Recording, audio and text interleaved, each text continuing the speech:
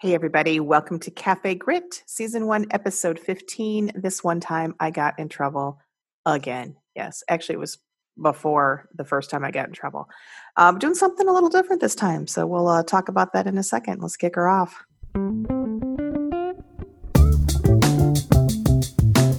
Hey, everybody. Welcome to Cafe Grit. This is the place to go when you got the hankering for purpose, a taste for fulfillment, and you're tired of living the rat race. My name is Beth Ann Gamble. Thanks for stopping in. Cafe Grit is now open for service.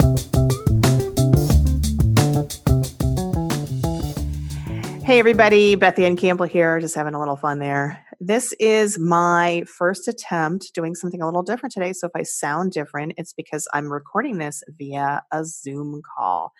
Yeah, this is my first. I normally use a little handheld recorder. Coincidentally, also called a Zoom H6. So thank you, folks, for naming things very similarly. I don't even know if they're related. I don't know if the Zoom H6 personal recorder is related to the Zoom US or the Zoom video conferencing service. I don't know. Just kind of crazy.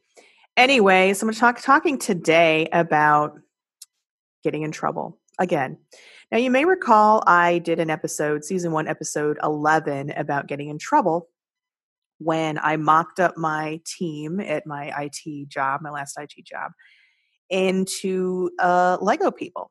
And it was a morale boosting thing and just having a little bit of fun. But then a compliance guy, very intense compliance guy, found the mock-ups on my cubicle and started a very serious investigation, which turned out to be not very serious because of some of the same themes you're going to hear in the story today. So this other time I got in trouble was actually at the same company, but it was before I got my salary job and I was working my way through junior college. So my stepdad happens to have worked in the IT department of this company. So he told me that there was an opening for I'll call it an admin to the admins. It was basically, there was a woman who sat in a cubicle all day. Now, this was in the late 90s. So just to level set with you, computers were solitaire had just come out or had just started being widely used in the company. So that was perfect for me in this job. But anyway, remember solitaire? Remember how we thought solitaire was like just the coolest thing? And now it's just like there's so much with role-playing games and stuff. Anyway, I digress.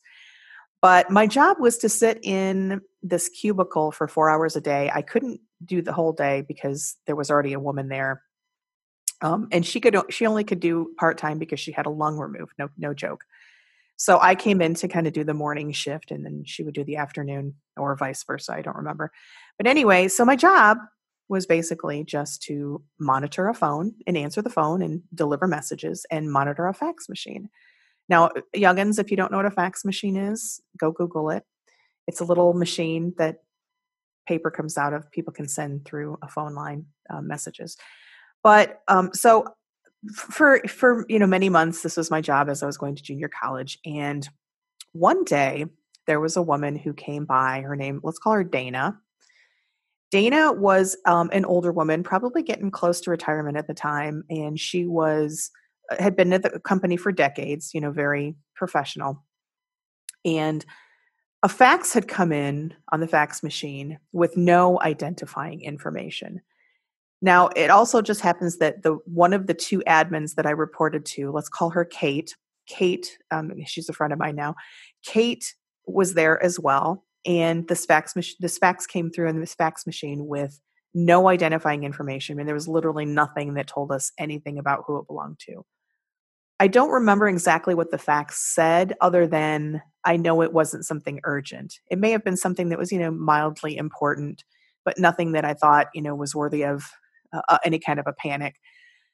But Dana had other thoughts. So as the three of us were in my tiny little, 4 foot by 4 foot cubicle, and this fax was being kind of passed around, she was getting increasingly upset and panicky about, we have to find over who this fax belonged to. And I didn't think, that we wouldn't, but I didn't think it was a world crisis. And I don't know that she liked my sort of laid back attitude about it. So this kind of went on, and she just was getting increasingly intense about this fax machine that nobody knew about. And I just remember her saying, "Well, we've got to figure out who it is. We've got to find out who it is. This, it could be, it's important. We've got to figure this out." And so finally, this kept escalating over several moments, and she just wasn't accepting that I was going to deal with it. So she, escalated, and then at some point, I just snapped, and I said, "Fine, Dana, I will take care of it. I will figure it out." And I didn't say anything bad. I didn't swear and drop an F-bomb like I normally would today. But my tone of voice was definitely, out of the traditional professional zone, which anybody who knows me knows that I don't really follow traditional, but, I understand time and place.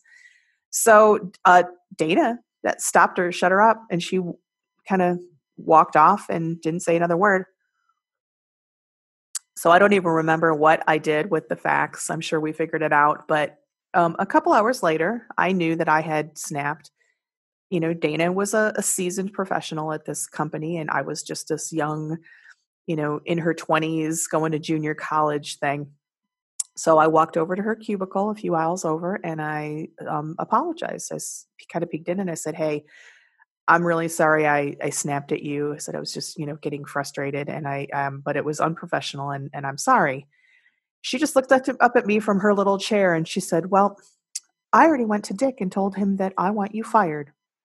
Now, Dick was the actual person who signed my paychecks, and he was the one that the admins reported to. So I was a little at a loss for words, which does not happen often. But I think I said something like, "Well, I'm very sorry, but I do apologize." And I just walked away, beeline to the bathroom, because that's what I do. I bawl and I cry.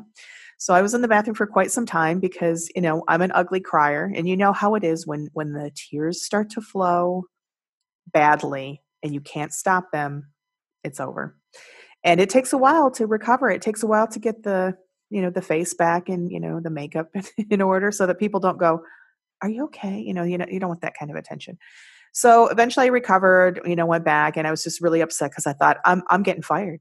I needed the job, right? I had taken on some increasing responsibilities. I had, gotten to know people. I really loved the department. I mean, I ended up going into majoring in computer information systems because of this department, because of the people there. And then ended up working at the company for 16 years as a salaried employee. So a couple days later, I got pulled. Maybe it was the next day. I don't remember.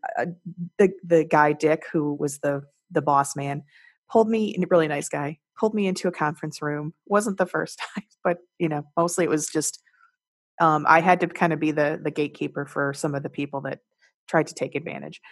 But anyway, so he pulled me into this conference room, and he said, basically, Kate has told me what went on. She told me the story. She told me that you apologized. Um, you're done. I need to deal with Dana, who doesn't think that she had any part of this. So thank dog that Kate was there to witness this, because I don't know that it would have gone the same way. I don't know that I would have gotten fired, but her there, understanding that and letting him know that this was kind of the back and forth, and, yes, she did snap, but I did apologize. So basically, Beth, I get it. You screwed up. You apologized. It wasn't, a world crisis. You did the right thing. Ms. Dana over here doesn't think that she had any part of it. So now I got to deal with her, right? Because she was very intense. So that was it. So I didn't ended up getting in trouble, but it was pretty traumatic at the time. But I think there are some common themes here that were similar to the Lego story, right? Number one is, yes, I'm a crier. I self-failure. I don't like self-failure. I am absolutely embracing of failure in any part of my life. I work through the fear. Failure doesn't scare me, but it bothers me when it's my own failure. And I kind of consider this my own failure. The other thing is just being honest and not trying to hide anything. In both cases, it was like, yeah, I screwed up. Well, actually, I don't think I screwed up with the Lego people, but I just confessed that, yeah, I did it. I'm the one who mocked up my people into Lego caricatures with medieval weapons and coffee cups. And yes, somebody might find that offensive. I'm not sure who, but somebody might find that offensive. Apparently that was why it was bad. But anyway, and then the third thing is just taking ownership, right? So with Dana, I took ownership and I apologized because I knew in that case, yes, I did mess up. I got unprofessional. I snapped to her. I didn't do that with the Legos because, there was really not an apology to be had. I mean, other than my team, and they actually helped me with it. So I didn't feel like it was necessary to apologize to the people that were, many of them a part of the exercise. But I think that deflated that situation, right? I think this compliance guy was so intense. He was ready for a fight. He was like, I got her. I got her. And he was probably used to much more egregious and horrible violations of compliance and ethics, harassment, sexual harassment, in some cases, physical altercations. In a company of 7,000 or 8,000, that's going to happen. So I think he was just, maybe it was just a slow week and he was thinking, all right, I got it. I got one. And I was just like, no, I did it. I don't know if he thought I was going to try to lie about it or pretend like it wasn't me, but I was like, yeah, I did it. And here's why I did it. And, I questioned him when he said it was offensive. I just politely said, what, can you clarify what's offensive? Is it the medieval weapons? Is it the cartoon people? Is it the coffee cups? Is it so, definitely take ownership. I think it does in almost all situations. Taking ownership and admitting if you have done something wrong or have just done something it almost always makes the situation better. Otherwise, if you deny, lie, it's going to come back to haunt you 100%. So, but that's it. That's my little story about getting in trouble at work. So I would love to hear your story about getting in trouble at work. So if you're watching this on a YouTube channel, put me a comment in below and let me know your getting in trouble at work story. If you are listening to this on the podcast, hit me up on LinkedIn. I'm Beth Ann Campbell, or you can follow #CafeGrit. I'm also on Instagram and Facebook, both as The Bean 67. So that's TheBeann 67. By the way, The Bean is an amalgam of Beth Ann. So that's where I'm there. And also we have a Facebook group. It's called Cafe Grit, and it is a place where you can come. It's a private group, so it doesn't show up in your news feed if you need to rant about your horrible corporate situation or finding fulfillment elsewhere, or your crappy situation where you got in trouble at work for stuff that you shouldn't have gotten in trouble for. That's the place to go. All right, everybody. I hope you guys are having a great week. I appreciate you stopping by. We'll see you soon. Talk to you soon. Take it easy. Bye now. Hey everybody, thanks for stopping by Cafe Grit, where the moxie is fresh, the passion cold brewed, and everything is served with a heaping side of mojo. If you like what's on the menu, please check out the Cafe Grit group on Facebook, where I'd love to hear your feedback and continue these conversations. You can also find me on LinkedIn as Beth Ann Campbell, that's Ann with an E, or by following #CafeGrit. And I will be forever beholden if you would give me a quick review on iTunes to make the Apple gods happy. In return, I will wish upon you copious amounts of bacon, your favorite hot beverage, and of course, pie. The music for this podcast is called Lounge Cafe, and it's by Dmitry Balyev. You can find more great tunes by Dmitry and others at audiojungle.net. Check it out. Thanks again for stopping by, and remember, you don't have to deal with the bullshit, and there is something better out there. Let's figure it out together. Take it easy.